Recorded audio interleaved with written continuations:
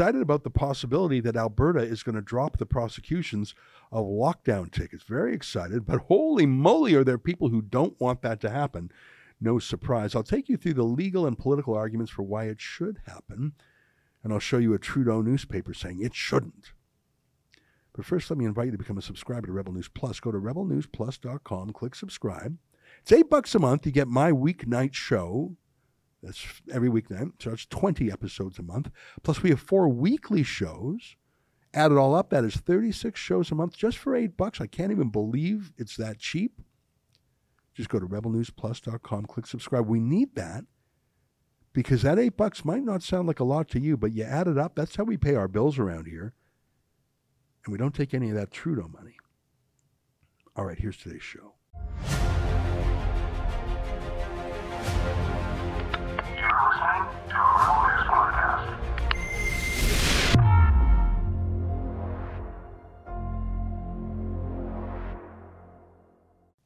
Tonight, if one politician can order the prosecution of pastors and small businessmen, can another politician order those prosecutions to stop? It's October 26th, and this is the Ezra Levant Show. Shame on you, you censorious bug.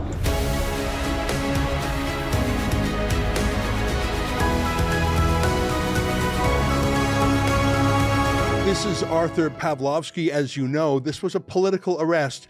Police don't need a dozen police SWAT team style public takedown on a peaceful Christian pastor on the side of a busy highway for a provincial offense. That's really a glorified traffic ticket. That was a political decision made by politicians. So were the decisions to put him in jail for 49 days. This was the Grace Life Church in Edmonton. 100 police seized it, nationalized it really, put latrines right on the front steps of the church. Try that on a mosque, see how far you get. They set up a little police bunker there. They really put a big fence around it. It was like an outpost in Afghanistan or something, because they opened their doors during the pandemic. Again, not a crime, a health infraction like finding mice in a restaurant. That was a political decision made by politicians. That was not real policing. Same thing with all of them. Do you think the jailing and arrest of Tamara Lich was not political? The reason I tell you that and show you those 2 Alberta examples of the churches is that the politician who made those atrocious decisions, Jason Kenney, is gone in large part because of those atrocious decisions. And you saw last weekend that the new premier, Danielle Smith, who ran on an explicitly anti-lockdown platform, you saw that she fulfilled a campaign promise already by apologizing to the unvaccinated for their unfair treatment. The community that faced the most restrictions on their freedoms in the last year were those who made a choice not to be vaccinated. I don't think I've ever experienced a situation in my lifetime where a person was fired from their job, or not allowed to watch their kids play hockey, or not allowed to go visit a loved one in long-term care or hospital, or not allowed to go get on a plane to either go across the country to see family or even travel across the border. So they have been the most discriminated against group that I've ever witnessed in my lifetime. That's a pretty extreme level of discrimination that we have seen. I don't take away any of the discrimination that I've seen in those other groups that you mentioned, but this has been an extraordinary time in the last year in particular. And I want people to know that I find that unacceptable, that we are not going to create a segregated society on the basis of a medical choice. She had said similar things before. Here she was a few days earlier in Edmonton talking about adding the unvaccinated to the list of people you can't discriminate against under the Human Rights Code. So one of the things that we'll be coming through with in the fall as well is a change to the Human Rights Code to make it illegal to discriminate against anyone on the basis of their COVID vaccination status. Now, I recognize that there are still some organizations and some businesses in Alberta that is doing that. And I just want to sort of give you fair warning that we are going to be making a serious pivot in that regard. And I would just ask if you would work with us to align your policies with the direction that we want to go in Alberta, because we want to send a message to the community and to the world community and to the investment markets that this is a place that is open for business, that this is a place that believes in freedom, This is a place that believes in free enterprise, and this is a place where we're not going to be making arbitrary decisions that are going to disproportionately impact the small and medium businesses in this province. And the most interesting part, I thought, was when our reporter Celine Glass asked Premier Smith if she would stop prosecuting those old tickets and charges made under Jason Kenney's regime. Celine Glass from Rebel News. During your campaign, you said that not only would you issue an apology to those prosecuted during COVID restrictions, but you would also grant them amnesty. When can we expect those apologies? I can apologize right now. I'm deeply sorry for anyone who was inappropriately subjected to discrimination as a result of their vaccine status. I'm deeply sorry for any government employee that was fired from their job because of their vaccine status, and I welcome them back if they want to come back. As for the amnesty, I have to get some legal advice on that, and so I've already asked my staff to request that advice so I can see how we would be able to proceed on that. My view has been that these were political decisions that were made, and so I think that they can be political decisions to offer a reversal, but I do want to get some legal advice on that first. Would that also have to do with the timeline for the proposed amnesties? I would have to see if I can do it, I will do it at the earliest opportunity. So I'm hoping within the next week I'll get that legal advice. Interesting, and really, why not? If they were political decisions to start them, as in not legitimate law enforcement priorities, not normal law enforcement tactics, why can't the next leader change things back to normal, especially since she campaigned on doing so? I don't know if you saw, I mentioned it briefly. Just this week, New York Supreme Court ruled that firing unvaccinated employees was illegal. And not only do they all get their jobs back, they get back pay too. Interestingly, the court said the whole justification for vaccine mandates was a lie because vaccines do not stop the transmission of the virus. So the claim that you need to do it to protect others wasn't true. Isn't that amazing? New York. The pendulum is swinging back. Even Charlie Crist, a lockdown Democrat in Florida, he was debating against Ron DeSantis, and the Democrat was claiming to be an anti-locker downer.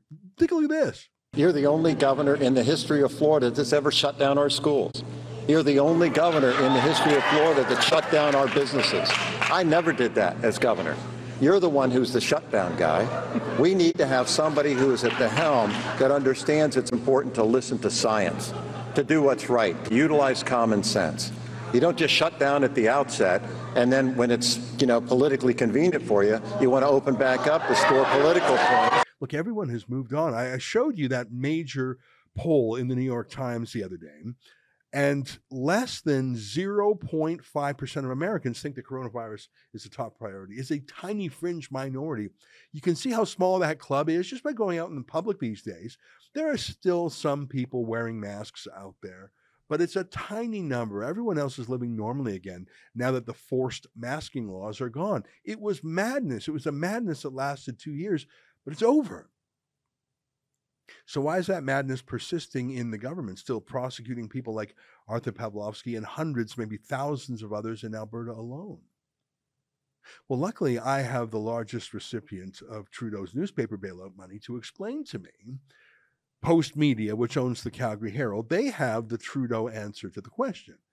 And here's the Calgary Herald story about it. Smith proposal on COVID-19 fine amnesty raises political interference concerns.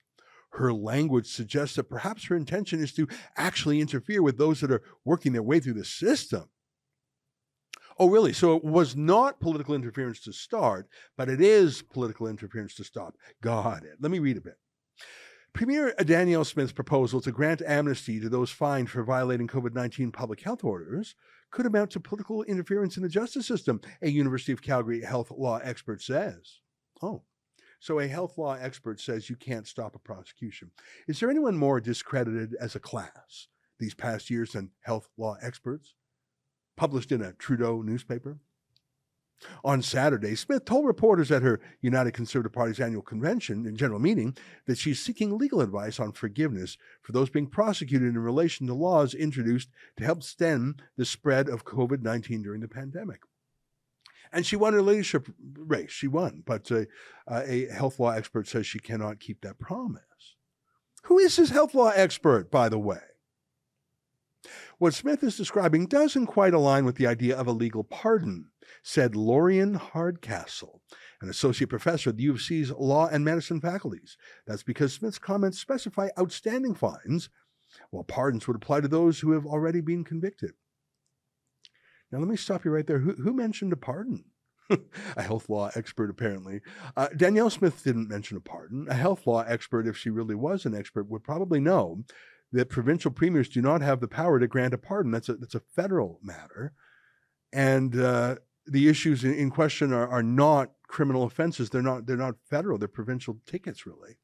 But hey, don't let me stop you calling her a health law expert. Here's what Lorian Hardcastle said about the obvious way to stop prosecutions, which is just to stop the prosecutions. Her language suggests that perhaps her intention is to actually interfere with those that are working their way through the system, she said. We, for good reason, generally allow prosecutorial discretion to lay charges and prosecute individuals under validly enacted laws, and we generally frown upon, for good reason, politicians interfering with the process by politicizing it, which is what she seems to be doing. Again, we've got someone calling herself a health law expert, but she says they were validly enacted laws. But no, actually, they weren't laws. Laws are passed by the legislature after debates and hearings and votes. These were extreme public health orders that were issued by bureaucrats who have never been elected or subjected to scrutiny. And these were orders that they wrote. They weren't laws. But even if they were actual laws, we have a new premier who campaigned on changing them. Again, how is it interference to stop it, but it wasn't interference to start it? Where was our health law expert then? I'll give you an answer in a moment that actually a real health law expert would say. But first, let me tell you who this health law expert talking to the Trudeau media is. I mean, is she a neutral scholarly professor? Is she really an expert? I took 30 seconds and checked out her Twitter feed.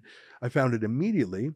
What is this nonsense? If you are so concerned with COVID, which I suspect you aren't, I suspect you are just looking for an opportunity to slag on Trudeau. Why don't you phone up your pal Kenny and talk to him about his total failure of leadership? Where is Kenny?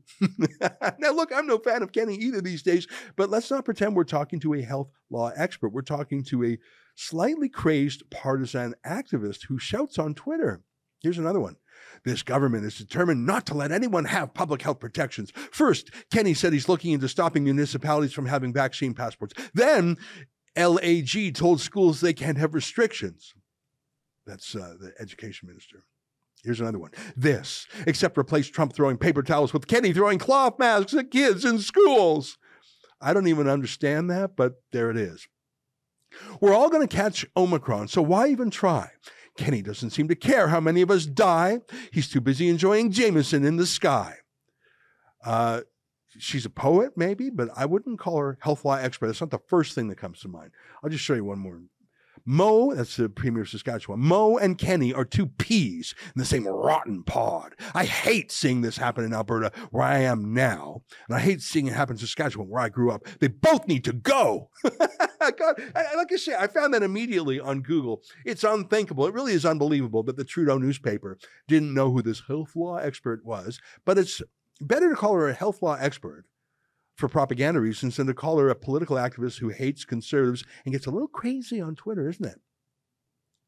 But let me give you a little bit of law, which this health law expert didn't do. Here's a ruling from a little thing we call the Supreme Court of Canada, something that a health law expert could have found in a moment. Here, it's a leading case called Krieger versus Law Society of Alberta. I'm going to quote paragraph 47. It's a little bit of legalese, but I think you can get it.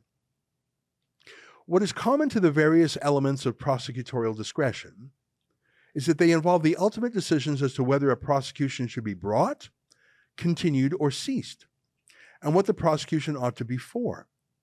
Put differently, prosecutorial discretion refers to decisions regarding the nature and extent of the prosecution and the Attorney General's participation in it. Decisions that do not go to the nature and extent of the prosecution, i.e. the decisions that govern a Crown prosecutor's tactics or conduct before the court, do not fall within the scope of prosecutorial discretion. Rather, such decisions are governed by the inherent jurisdiction of the court to control its own processes once the Attorney General has elected to enter into that forum. So let me translate. If the Attorney General is involved, if a prosecutor is involved at all, they can drop the case at any time. They can start it, they can stop it. They often do stop it. Just the other week, a prosecutor dropped 2 out of the 3 charges against Arthur Pawlowski literally the morning of the trial because it wasn't in the public interest to proceed. The test for prosecutions is twofold. A health law expert might have said this. Is it in the public interest to proceed? And is there a reasonable likelihood of conviction? Now, let me compare this, to Justin Trudeau trying to call off the prosecution of SNC Lavalin. Remember that Quebec company, very corrupt, very liberal? They had admitted to massive bribe paying. Like, they're just really a dirty company. And that's the kind of crime that needs a public rebuke. You want a big, noisy trial to show the world we do not accept corruption here. A conviction was almost a certainty because they admitted it all. Trudeau tried to get that trial scuppered, but lockdown cases against ordinary moms and dads, how's that in the public interest? These are protesters who were massively overcharged and overprosecuted. And partly for that reason, the courts are throwing charges out. Arthur Pawlowski, for example, has won his last 2 court cases overwhelmingly, including a unanimous ruling by the Court of Appeal. Couldn't be more different. The SNC Lavalin case was a serious crime, and the details were so blatant, any prosecutor could obviously say that's got to go to trial.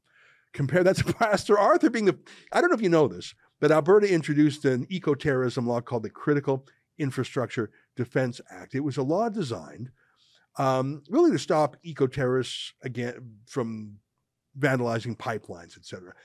All he did was give a pep talk to some of the truckers in Coutts. He didn't protest with them. He gave him a pep talk, and he's being charged under this law. There's no public interest.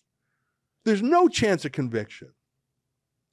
Maybe Postmedia's health law expert might take a break from tweeting against conservatives, study some law.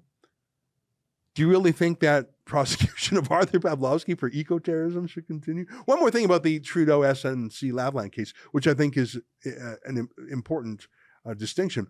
Trudeau secretly pressured his Justice Minister, Jody Wilson-Raybould, to drop the case against his friends at SNC Lavalin.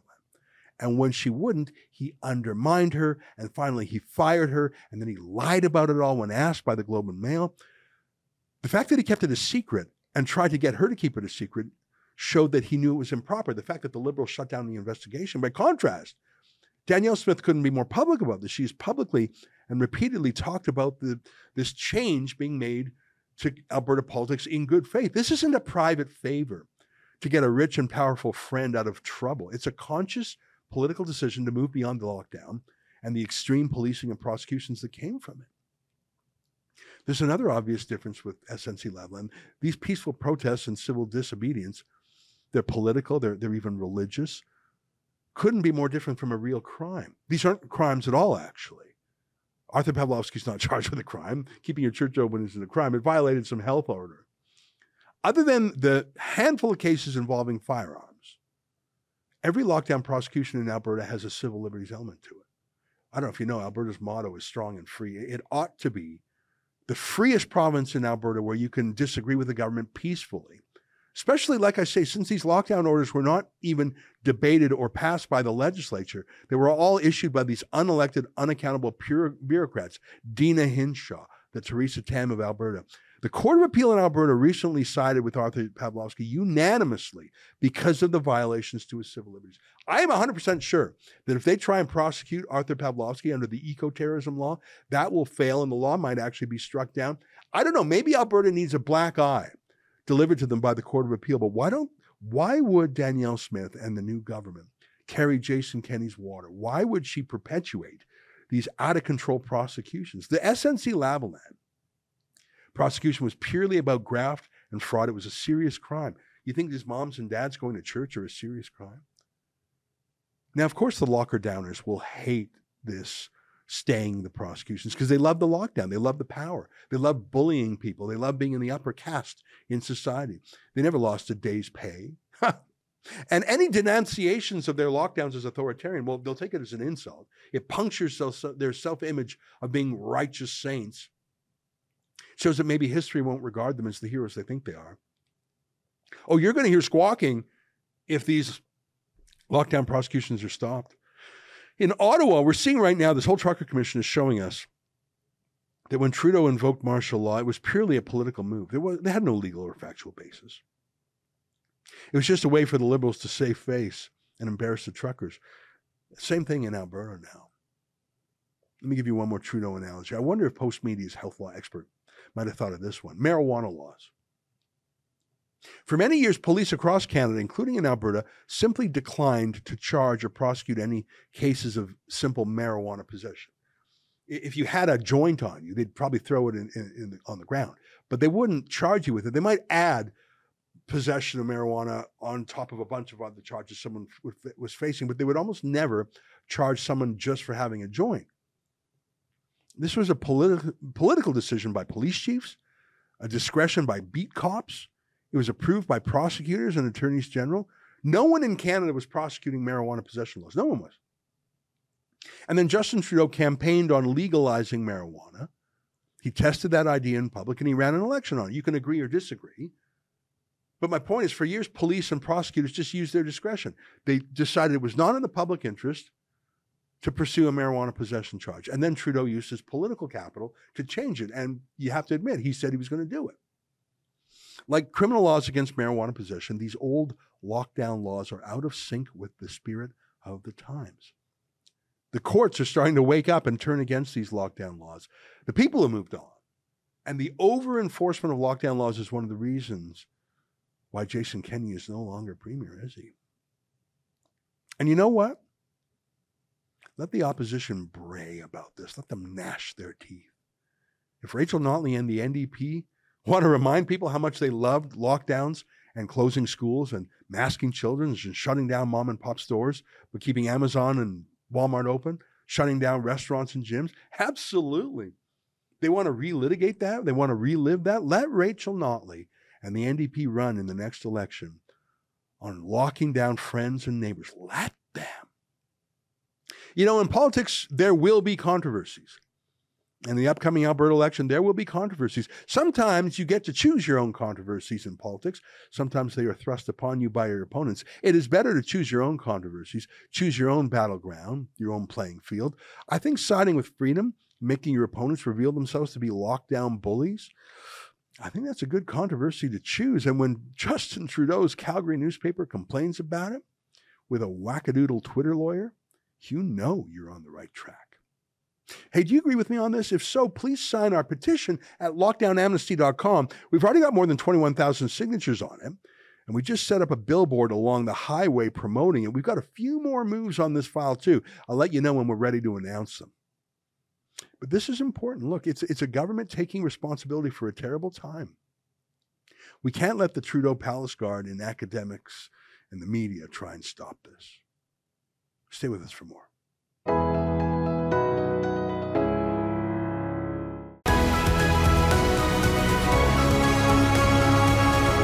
Hey, welcome back. Well, one of the most important things we've ever done in the nearly 8 years Rebel News has been around was covering the trucker convoy. We covered it before it even arrived in Ottawa. We were embedded in it, in fact.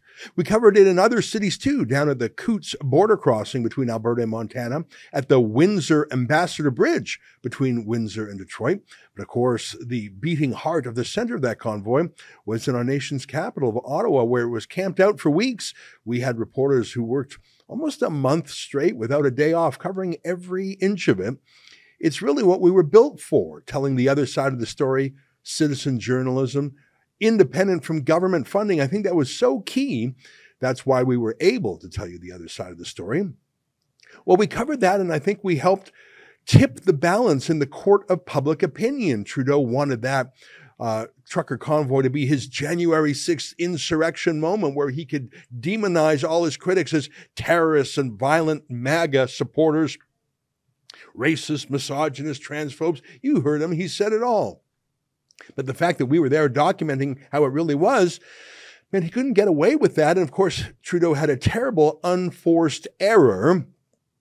He invoked martial law. Now, he might not even call that an error because he's always had an admiration, as he says, for basic dictatorships. Remember this, what he said about China, I'll never forget it. There's a level of admiration I actually have for China because their basic dictatorship is allowing them to actually turn their economy around on a dime and say, we need to go green as fast as we need to start investing in solar. Yeah, the basic dictatorship lets him make decisions really quickly, like he did once he invoked martial law. A decision, for example, to deploy riot police, a decision to seize the bank accounts of 200 of his political enemies and jail his political opponents, peaceful as they were, like Tamara Leach. Switch? Yes. Are you? I'm good. Talk to you here for a second? Yes. Oh boy. So you're okay. Just ask you back up, sir. Should you guys back up, please? Just back up, guys. Thank you. My coat's me wet. too. And me. It's wet? Yeah. Okay. My name is Sean. Thank you. Well, the martial law provisions of the Emergencies Act carry with them a sort of, a second look moment where a judge must inquire into the circumstances giving rise to the invocation of the Emergencies Act. And by the way, it's not loosey-goosey. It's quite clear. I've shown you these before. It has to either be a grave danger to Canadians or a grave danger to the sovereignty of the country itself. The kind of thing that maybe would happen if there was God forbid, a nuclear attack or a genuine terrorist uprising. And even that is not enough, because the Emergencies Act said one of those extremely grave things must happen, and existing laws are not enough to deal with it. Well, for the last 2 weeks, we have seen that there was no danger to Canadians at all. There was no danger to Canadian sovereignty at all, let alone one that needed the Emergencies Act. And whatever issues there may have been could easily have been resolved with existing laws. And in fact, that was the testimony of several police departments. What's been so fascinating is that the Liberals have obviously been trying to shift the conversation. They're not even trying to justify this on a legal basis. They're now talking about microaggressions and feelings. Perhaps the largest disgrace so far was acting police chief Steve Bell saying, no, he didn't see any assaults, but he saw assaultive behavior. What? What's that? That's not a real thing.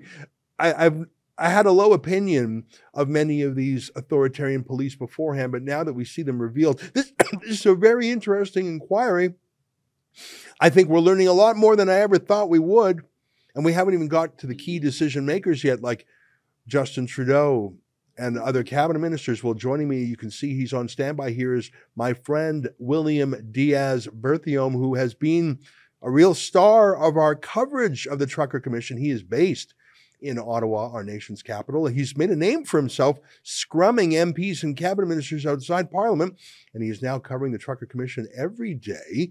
William, it's great to see you, and congratulations on your good work. Yeah, thank you, Ezra. Nice to see you again as well.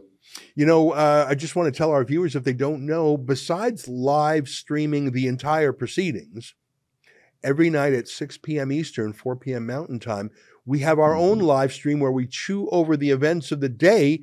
William is often on there, our friend Sheila Gunn-Reid. We have other guests sometimes, for example, Keith Wilson, the lawyer for Tamara Leach and the truckers. So we've had a really great cover, just like we covered the trucker convoy itself so well. And if you're wondering where to find this stuff, it's all on our compilation page called truckercommission.com. All right, enough throat clearing from me. William, let's go straight to you. You're the guy with the news. I'm in your hands. Tell our viewers about some of the more interesting things coming out of the commission, not just today, but yesterday and earlier in the week. Take it away. You're the guy who knows the interesting things. Tell us about it. Well, Ezra, I think the main takeaway of the commission is chaos. The Ottawa police throughout the whole convoy was chaos.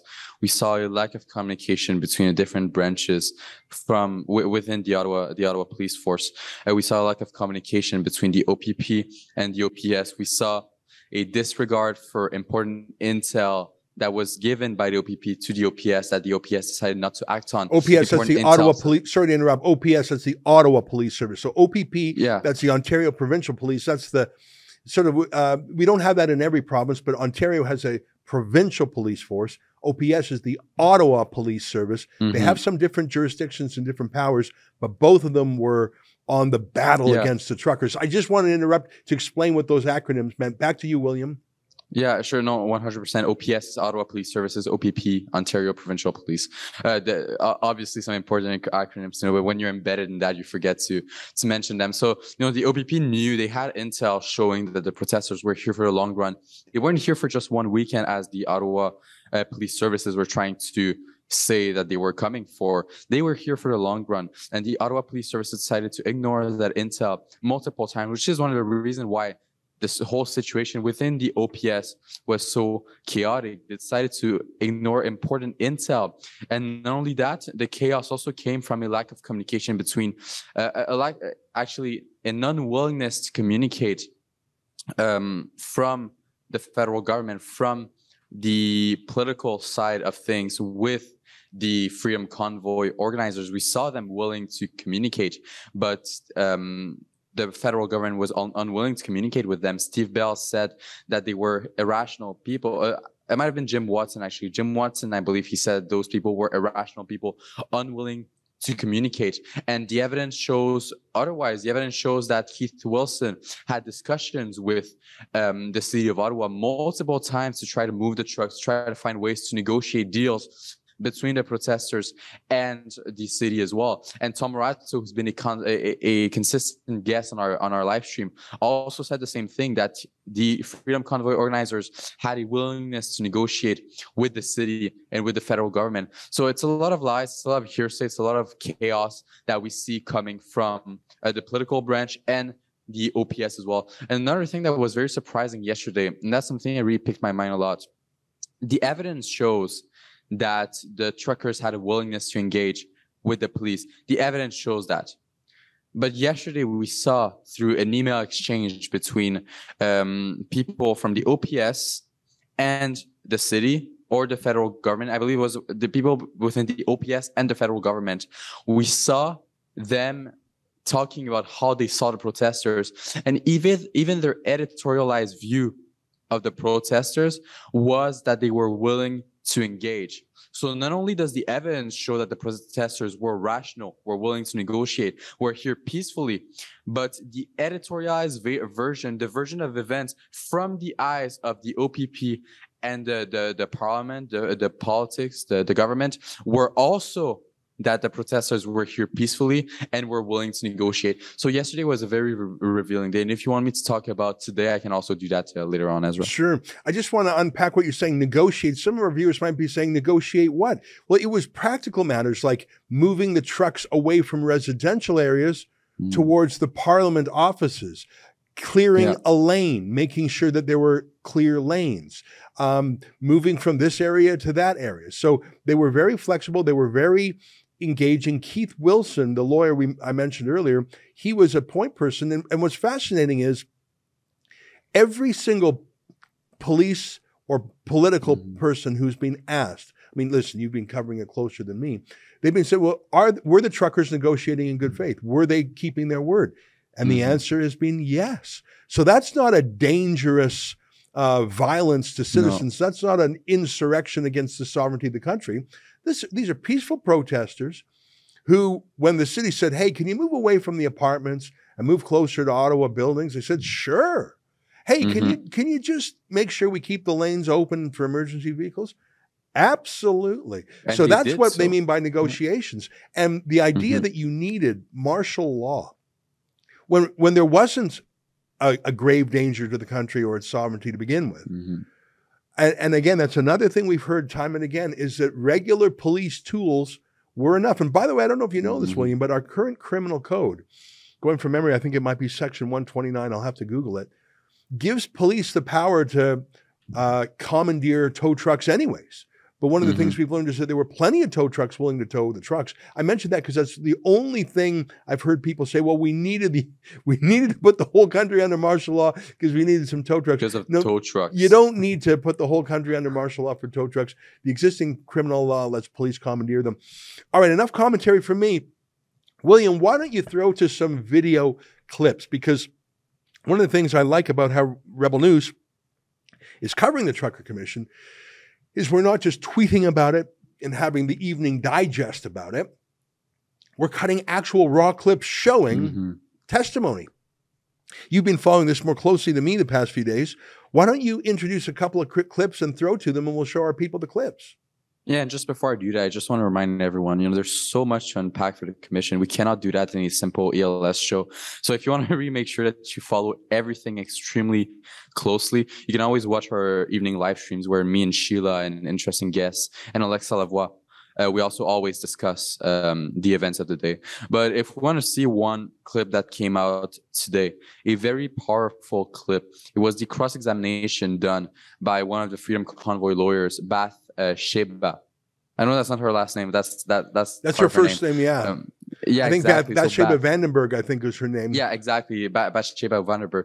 She cross-examined Superintendent Bernie from the OPS, and she showed a clip that was taken by protesters in February, where we see an officer beating down a protester with his rifle. And the only single thing the Superintendent Bernie had to say was that the video was unclear and he wasn't capable of actually, making something out of it. What did you think the officer was doing? Shoveling snow? Did you think he was talking to the protester? No, he was beating him up with his rifle. We can take a look at the clip right now. We're going to top. We're going to top. There's nothing we can do here. We're together. Come on, brother. Don't do it. Don't be selfish. We all want to go. Hey, you know that? All right, so do you agree that the OPS officer in this video in the back behind the ranks, the line, is using what is actually the muzzle and not the butt of what looks like a 40-millimeter chemical munition launched to beat a protester with? Not enough for me to see what exactly is going on. But you can see that there is a police officer in the back beating a protester with a rifle. There is not enough for me to see what is actually happening behind We continue bodies. playing the video, please. Absolutely shocking. It makes me angry, the fact that the policeman says, I don't see anything. No, I don't see anything. I absolutely believe that was commonplace. Our own reporter, Alexa Lavoie, was shot in the leg with some riot gun. We heard that police were taking peaceful protesters, not charging them, just taking them in a vehicle, driving them outside the city and dumping them on the side of the road. And by the way, it was -20 out there. Now, I want to ask you about the arrests. With regards to the arrest and processing plans and the POU tactical operational plans, there's nothing that states that after police arrested protesters and told them that they were not being charged, that the police were to drive the protesters outside of the city core in the dead of winter, the biggest snowstorm in a while, as you described today, without access to shelter or transportation and telecommunications, and leave them in parking lots or other areas, correct? Not the way I would explain it. Are you aware that that happened? The plans that were put in place, which involved the ability to remove protesters who were arrested, detained to a secondary processing site. There were two that were identified. One was approximately less than 10 minutes away from the arrest zone. The other one was approximately 15 to 20 minutes away from the arrest zone, where there were a full infrastructure of investigators in order to properly process, run, allow phone calls to lawyers, and where they were advised exactly of the next steps of what was going to take place. They were located in close proximity to, and when I say close proximity, maybe 200 meters from public transit and even restaurants and gas stations to be able to find their way back to where they need to go. That is infuriating, and I think that the police need to be sued. We are suing the police for their shooting of Alexa. If you want to see the video of that, you can go to standwithalexa.com.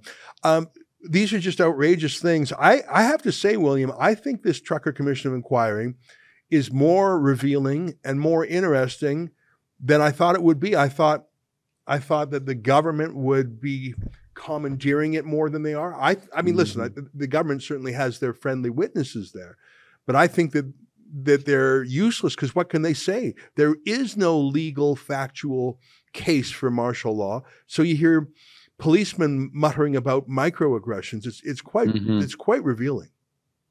Yeah, well, the commission is an independent commission. It is not related to the government whatsoever. Even though we heard that the judge might have been a Trudeau-appointed judge, the commission is still independent. I have faith in the judge that he's going to, the commissioner, who is also a judge. That's why I call him a judge.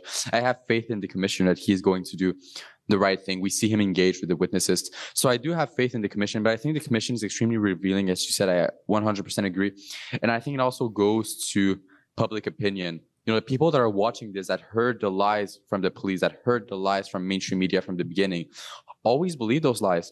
But now we are seeing those lies being dismantled in front of a commissioner in real time. And that's what's important about the commission. And I think there will be impacts inside Parliament, inside House of Commons, before we have to table the budget once the commission is ended. So I do have faith in the commission. Well, that's very exciting. Leave us with one more clip.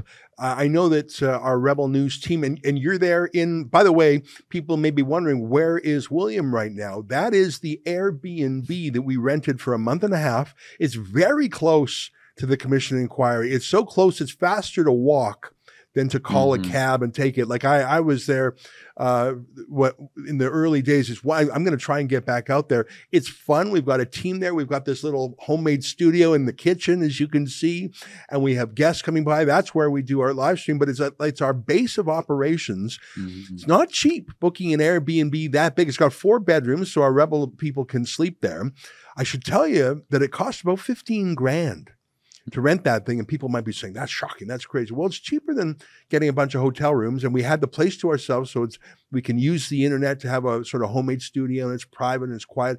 I think it really is working well. I'm proud of our team. William, you're really doing a great job, and I know Sheila's covering well, and Alexa's with you today, and Efron and Key and Simone, and I think Sid was out there. So we got a lot of behind the scenes folks.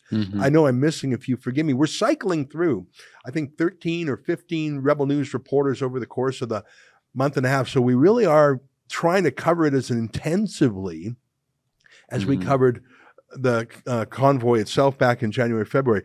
Leave us with one more clip. It doesn't have to be today or yesterday. Is there one clip that you thought was really revealing, or maybe a police officer made an admission that was surprising in a good way? Or was there a politician who was caught in a lie? Or was there just a wonderful moment with a lawyer just showing the truth? Throw to one last clip that you think our viewers will get a kick out of. Yeah, I'll leave you with one clip and one name: Brendan Miller, a lawyer for the Freedom Convoy. Yesterday, Brendan Miller spoke with, I believe it was the OPP's Marcel Baudin. And it was something very shocking that we heard. The Parliament of Canada, Trudeau's cabinet, received a plan from the OPP to end the protest, or to handle the protest, peacefully. Marcel Baudin submitted a peaceful plan to negotiate with the protesters. Trudeau received it in his cabinet meeting. They read the plan. A few minutes later, they invoked the Emergencies Act. Let's take a look at that. I understand this is an email from the Deputy Minister of Public Safety, Rob Stewart, to you, right? Yes. Okay. And in the third sentence on the top paragraph, it says, "We have a big meeting this afternoon. Well, this will be discussed, so I really need your input," right? Yes. All right. Did you know that meeting was at 3:30 p.m. and that it was with Cabinet, and it was the incident response group of the political executive meeting, and that your proposal was provided to them? No. Okay. It was. I can tell you that. And then they invoked the Emergencies Act. Wow. I mean, absolute proof that the Emergencies Act had no legal or factual basis. It was all a tactic by Trudeau. Outrageous. That Brendan Miller has been a real star. He's so good. He's with the Justice Center for Constitutional Freedoms, representing the truckers. Justice Center has done great. By the way, the Democracy Fund has a lawyer there too, Alan Honor. But I have to tip my hat to the JCCF, who have so many lawyers, and they're so well prepared. They've deeply immersed themselves in this, and it's just really a pleasure to see. Well, William, you're doing great too, and congrats to the whole team. Please give my thanks to them, and keep it up, my friend. Thank you. All right, William Diaz Berthiaume is there every day, He lives in Ottawa, so he's not staying at the Airbnb, but our out-of-towners are. You can follow the proceedings at truckercommission.com. You can follow them throughout the day. We had the live stream, the actual feed from the hearing itself. Sheila Gunn Reid and others are live tweeting, and we compile those.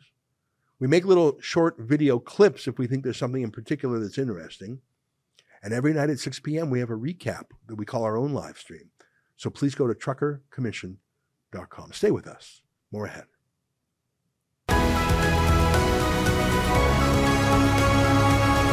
Hey, welcome back. Your letters to me. Real Willie C says, I guess I'm a Russian agent because I don't trust Trudeau either.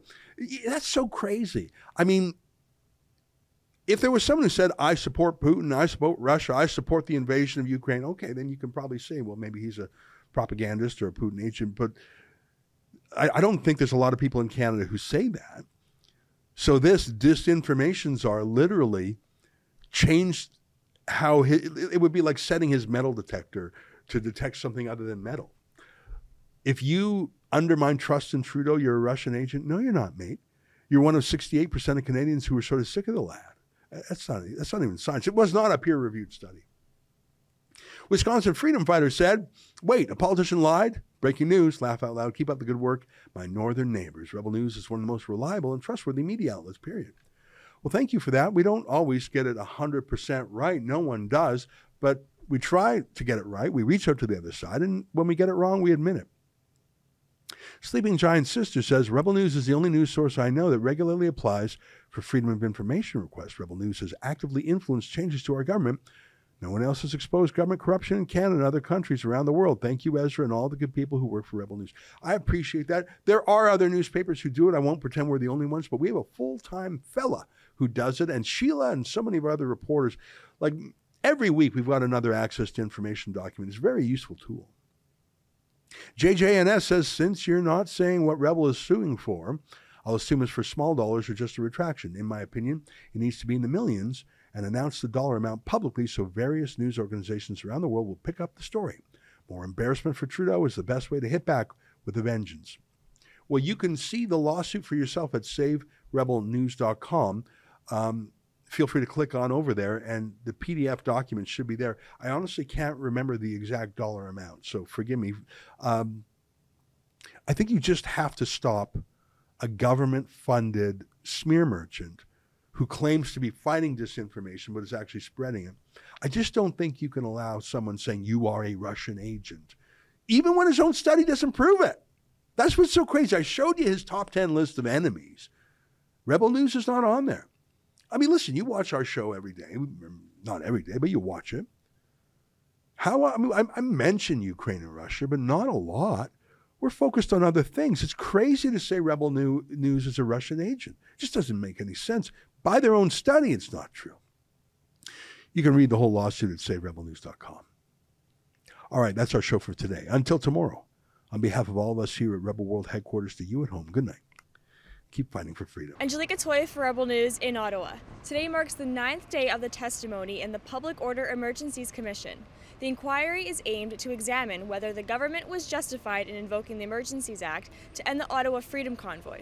The protest convoy converged on Ottawa at the end of January from across the country to demonstrate against COVID restrictions until nearly 4 weeks later, the Trudeau Liberals used the counter-terrorism law to give police extraordinary powers of search, seizure, and arrest normally used for wartime events.